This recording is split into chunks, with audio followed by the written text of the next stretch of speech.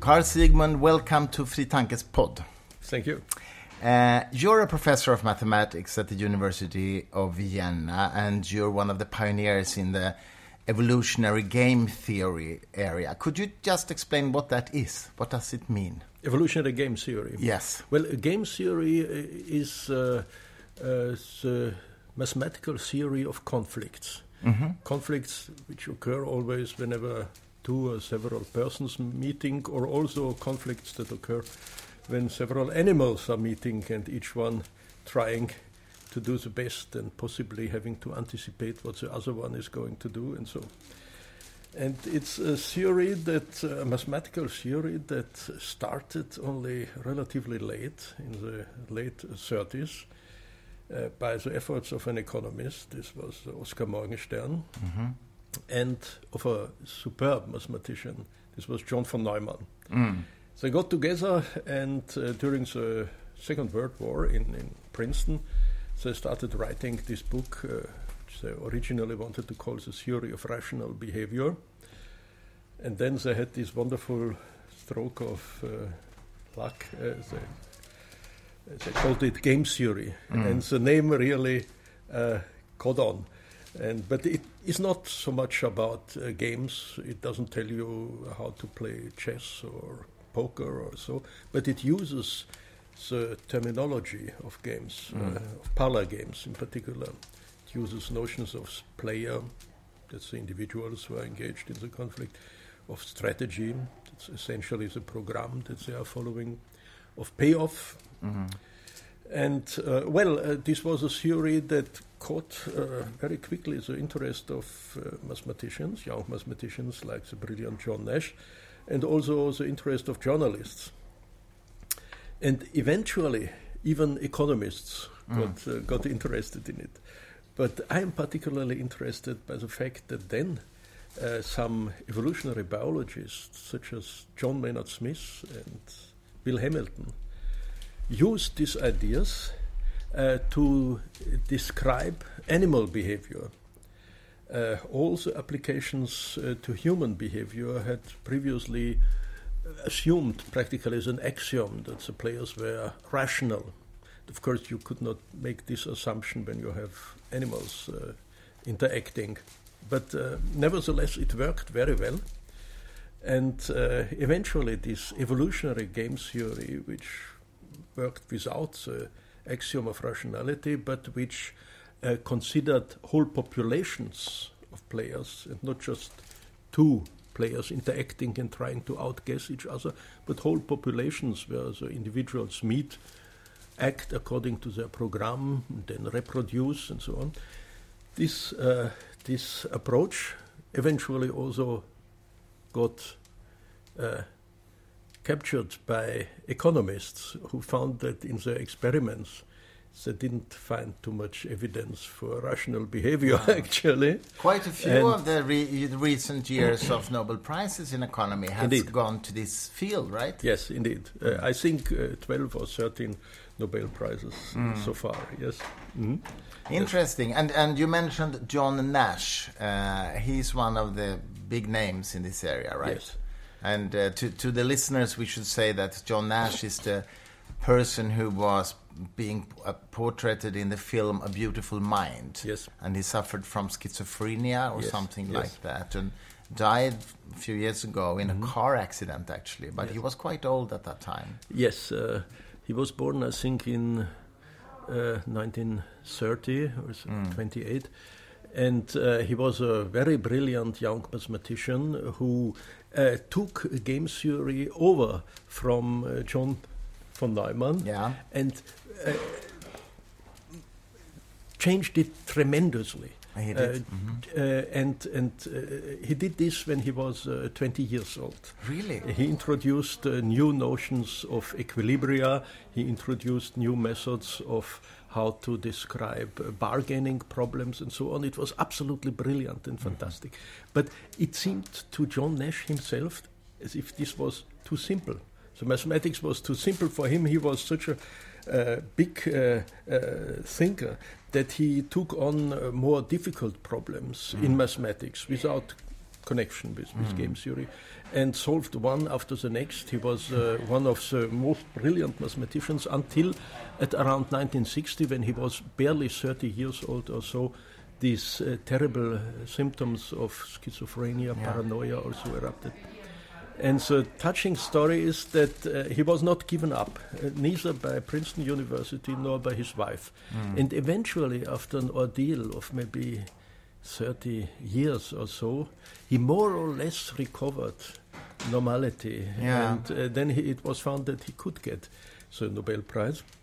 He got it in, I think, 1998 or so. Yes, he came but to Stockholm. The mathematicians were joking because he got the Nobel Prize for this very simple mathematics, whereas he had made much more complicated investigations. And then, I think that was 2013 or 2015, he got the Abel Prize, which is the most prestigious prize in mathematics for his other work. Yes. And he was there in Oslo to collect the prize together with his wife, and they returned to New York. They stepped into a taxi and had a fatal accident. Yes. Died both on the spot. Yes, it was a very dramatic situation. I remember that. I heard that I don't know if this is a myth, but that in some interview in his late years, he said, the journalist asked if he had got rid of the imaginary persons that walked with him all the time and talked to him. I mean, from the schizophrenia, hallucinations. And he should have said that, no, they are still around me. I just have learned to ignore what they say, which is quite interesting. I also heard this story. I fully believe it. Yes. I mean, I knew him. He was always tense, and one had the feeling he was under control. He really had to keep himself under control all the time. Yes.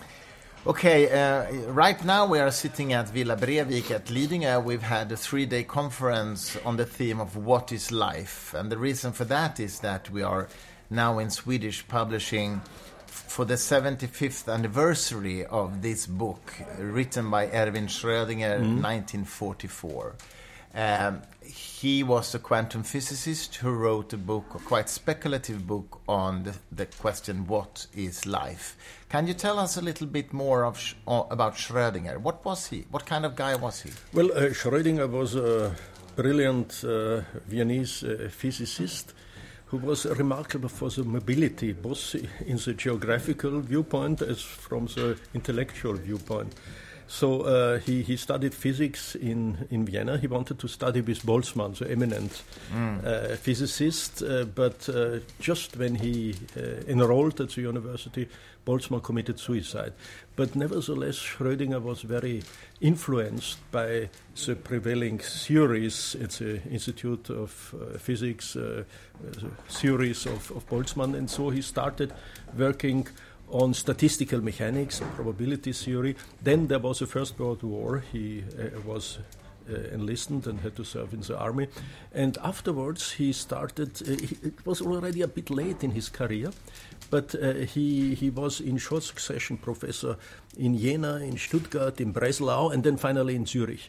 And so we are now in the mid-20s, and it's only then that he really made his big breakthrough. He was already everywhere considered a brilliant physicist, but that was a year when he published in short succession 4 papers on quantum mechanics, which were together with some other papers by Dirac and Heisenberg absolutely fundamental to the field. And then he got the Nobel Prize in 1933, I think. And he was, after Zurich, he went to Berlin as successor of Max Planck, most prestigious position. But he left Berlin in 1933 because he detested the National Socialists, and he went to Oxford. That's where he got the Nobel Prize. The country had started to become fascist. In 1933, Hitler had taken power. Yeah, that's right. And Schrödinger himself, he was not of Jewish origin, but he was such a vehement adversary of National Socialism that he found he couldn't stand it any longer.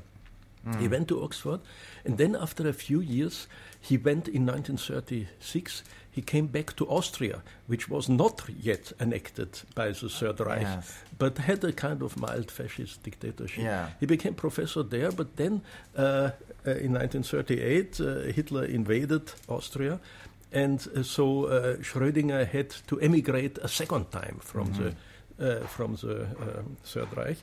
And he went, by luck, he found a position in Dublin, which was then during the war a neutral country, and he was in an institute for advanced study. And by statute, he was required to give at least one public lecture every year. And in 1943, he gave a public lecture on what is life. And actually it was about genetics, and this was a topic that had interested him on the side already since 20 years. And this book had an incredible impact. It was a very short book, barely 90 pages. It was a mixture of speculations and of propagating some ideas from a guy called Delbrück about the effect of radiation on mutation, and it gave some estimate of the possible size of a gene, and in particular it mentioned that the gene could be something like an aperiodic crystal. This was at the time when nobody had any idea what a gene could look like, but this idea was incredibly influential, and within, I think, 10 days, almost to the day, after the public lecture of Schrödinger, the double helix was discovered. 10 years. 10 years. 10 years, and yes. this by people who were all declared that they had been definitely influenced, they changed the whole field because they had read the book by Schrödinger. For instance, Jim Watson said he had been polarized by reading this book. And so interesting thing is, however, that Schrödinger himself did not seem to be so impressed by this. By his own book? Not so much by, well, he was probably impressed by the problems in his own book, which went in a different direction, actually, than what these physicists found. Schrödinger, in his book, speculated that there must be some yet unknown laws of physics to explain how life works. And what these guys, who were to a large part physicists, actually turned into genetics, what these guys found, and guys and one lady, Rosalind Franklin, what they found was actually that you didn't need new laws. Precisely those laws that Schrödinger and his colleagues had discovered, precisely the Schrödinger equation of quantum mechanics, sufficed to explain the double helix. And so they found not a mysterious new law, but a gadget. That's fantastic. And, but Schrödinger, I could see no trace of this. He does not seem to have really registered the impact of this double helix. He knew, of course, that this was discovered. Watson and Crick wrote to him and said they are so grateful to him also. But he himself seems not to have reacted to this, which is quite paradoxical. Fascinating. And I know that you almost met him when you were a young boy. I did by chance meet him. I crossed him in the street. I was walking with my father. My father was a PhD in physics and knew him and pointed him out discreetly and respectfully. Okay. And I remember him, yes. But then when I started studying a few years later, Schrödinger had already passed away. Yes. I see. And this book is now coming out in Swedish in a series of books that we do, Fri Tanke publisher, together with the Royal Swedish Academy of Sciences, a series of books that is considered very influential in the history of science. So this is the first book, and it seems like a good choice. Yes, it is a wonderful choice. I really cannot think of any book in the 20th century that had such an impact on the evolution of science. No, maybe that's right. But you are, in Sweden, you are known to Swedish readers because of another book. It's a book about the Vienna Circle that we published 3 years ago, I think, in Swedish. Winkretsen, it's called in Swedish. Tell us about, what was the Vienna Circle? Well, the Vienna Circle was a group of mathematicians and philosophers in Vienna in the 1920s, actually from 1924 to 1936, so it was barely 12 years. And the interesting thing was that they had a program which is nowadays called logical positivism. But more important than this program was actually the disagreement among each other. They were having usually very different ideas, but they wanted to sit together and work it out. And this incredible interdisciplinarity of the mathematicians, the philosophers, physicists, there were lawyers and economists in that small group, sometimes 20, sometimes 30 people, was extremely fruitful. It was really a highlight of modern thinking, I believe. It belonged in Vienna to a great tradition that started with physicists like Mach and Boltzmann. There had been one generation before that.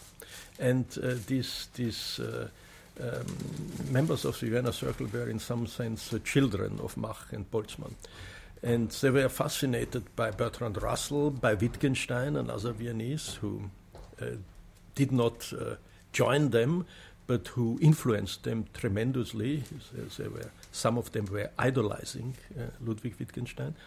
There were also contemporaries of Karl Popper, who surrounded the circle, so to speak, but was never invited to attend.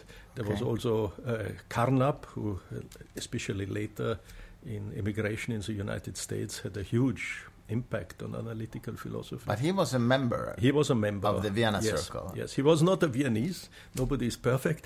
He came from Germany, but he was a member. And after a few years, he was actually something like the flag bearer of the Vienna Circle. Yes. Who else was in the group? Well, there was the nominal head was Moritz Schlick, a philosopher from northern Germany, who made his career, the most important step in his career was when he wrote Space and Time. He was one of the first philosophers to understand the impact of Albert Einstein. And he became a very close friend and a champion of Albert Einstein at a time when Einstein's ideas were still very hotly contested. So he was then appointed, thanks probably to the help of Albert Einstein, he was appointed in Vienna. And there were Hans Hahn, this was a mathematician who already before the First World War had hoped to enlarge the discussion group that he had, which always met in the coffee house, to enlarge it by incorporating some university philosophers. That's what he did after the First World War by attracting Moritz Schlick. And there was another extremely interesting guy. This was Otto Neurath, who was a kind of polymath. He came from social sciences and was a social reformer, quite extreme in some of his ideas and amazingly diverse. These were the heads of the group. And then there were the younger people like Carnap or Gödel, for instance. Kurt Gödel started studying at that time. In 1924, he was already spotted as a remarkable talent, and he was invited, and he was sitting in the sessions of the Vienna Circle as the youngest and most silent member. And of course, then a few years later on, he produced his seminal work on the incompleteness theorem. And he was certainly producing the most important work among all people surrounding the Vienna Circle. He is considered, I guess, to be the most influential logician in many hundred years. Yes, Einstein said the most influential since Aristotle. Yeah. But Douglas Hofstadter said, "Who is Aristotle?" This was much more important. Okay. Well, I wouldn't go so far as that. But in any case, the interesting thing is that many years later, when the notes that Gödel had left behind were deciphered, it was found out that he was not sharing at all the official view of the Vienna Circle. No. He was not at all a logical positivist. He was not at all persuaded by Wittgenstein or even interested by Wittgenstein, but he was so silent. He belonged, in fact, to some almost a different century. But I think that without the influence of the Vienna Circle, he would not have started thinking about the logical basis of mathematics. Because I guess you can say he was a mathematical Platonist. He believed in that mathematical objects exist in some sense. Exactly, yes. And his incompleteness theorem shows that truth is not equivalent to provability. That mathematical truth, has an existence on its own, so to speak. So to speak, yes. So to speak, yes. I know. It's whenever one says something about Gödel, there are logicians who say, "Oh, you should have mentioned this or that condition." Yes, but basically it's that. Yes. But he's very difficult to understand. Yes. So you have to talk about him in metaphorical terms, I think. But and then, as you just mentioned, then Douglas Hofstadter wrote his famous book, 1979, I think, Gödel, Escher, Bach. Yes. That influenced me a lot when I read it as a teenager. Yes, same here. Yes, a wonderful book. It's fantastic. Unfortunately, Gödel had died a couple of years before, yes. That's and this is also a sad and paradoxical thing, that Gödel was also suffering from persecution mania and was so afraid of being poisoned that he stopped eating. Yeah. But the Vienna Circle itself had a very dramatic situation and ended very dramatically. Can you tell us Indeed, a little? Yes. It's also a tragic story. Let me first say that in 1934 we had in Austria a civil war. And the social democratic half of the population was voting Social Democrats. The Social Democratic Party was suppressed. And consequently, those who were left-wing members, in particular Otto Neurath, could no longer return to Vienna. That was the first blow. The next blow was in 1936. Some deranged student, a former student of Moritz Schlick, who had actually written his PhD with Moritz Schlick, stalked him for years actually and killed him in 1936. Yeah. This was practically the end of the Vienna Circle. Everything else was then just pathetic reminders of it, but practically everyone had understood the sign on the wall, and they all eventually, practically all, emigrated even before the National Socialists took over in Vienna. And they went mostly to England and to the United States, and they had a tremendous impact on the evolution of the Anglo-Saxon philosophy, and in particular on analytical philosophy. Moritz Schlick, he was shot, I think. He was shot on the stairs of the university, yes. By this young student. This guy. Yeah. And he got imprisoned but was released? Yes, he was imprisoned. He got actually a very short sentence, considering what he did. He was imprisoned. He was sentenced for 10 years. But after 1.5 years, the Nazis came, and one of the first things they did was to release him. Why did they do that? He argued that Moritz Schlick, who himself was not of Jewish origin, was a friend of Jewish ideas, and this was enough to place him in the good books of the Nazis. So it's terrible. He was released in 1938 already, and actually the strange thing is that after the Second World War, a philosopher in Vienna wrote about this Vienna Circle, and that Moritz Schlick had been shot by a psychopath. And he, Nailberg, the psychopath, was calling him to, was making a process against him. Really? Yes. Fortunately, Nailberg, the psychopath, died before he could commit another murder. But he started now. Oh, yeah, fantastic. Yes. What a story. Yes, it is. And when was this? This was in 1952. 1952, okay, I see. Okay, very, very interesting. Carl Sigmund, thank you very much for joining our pod. Thank you very much.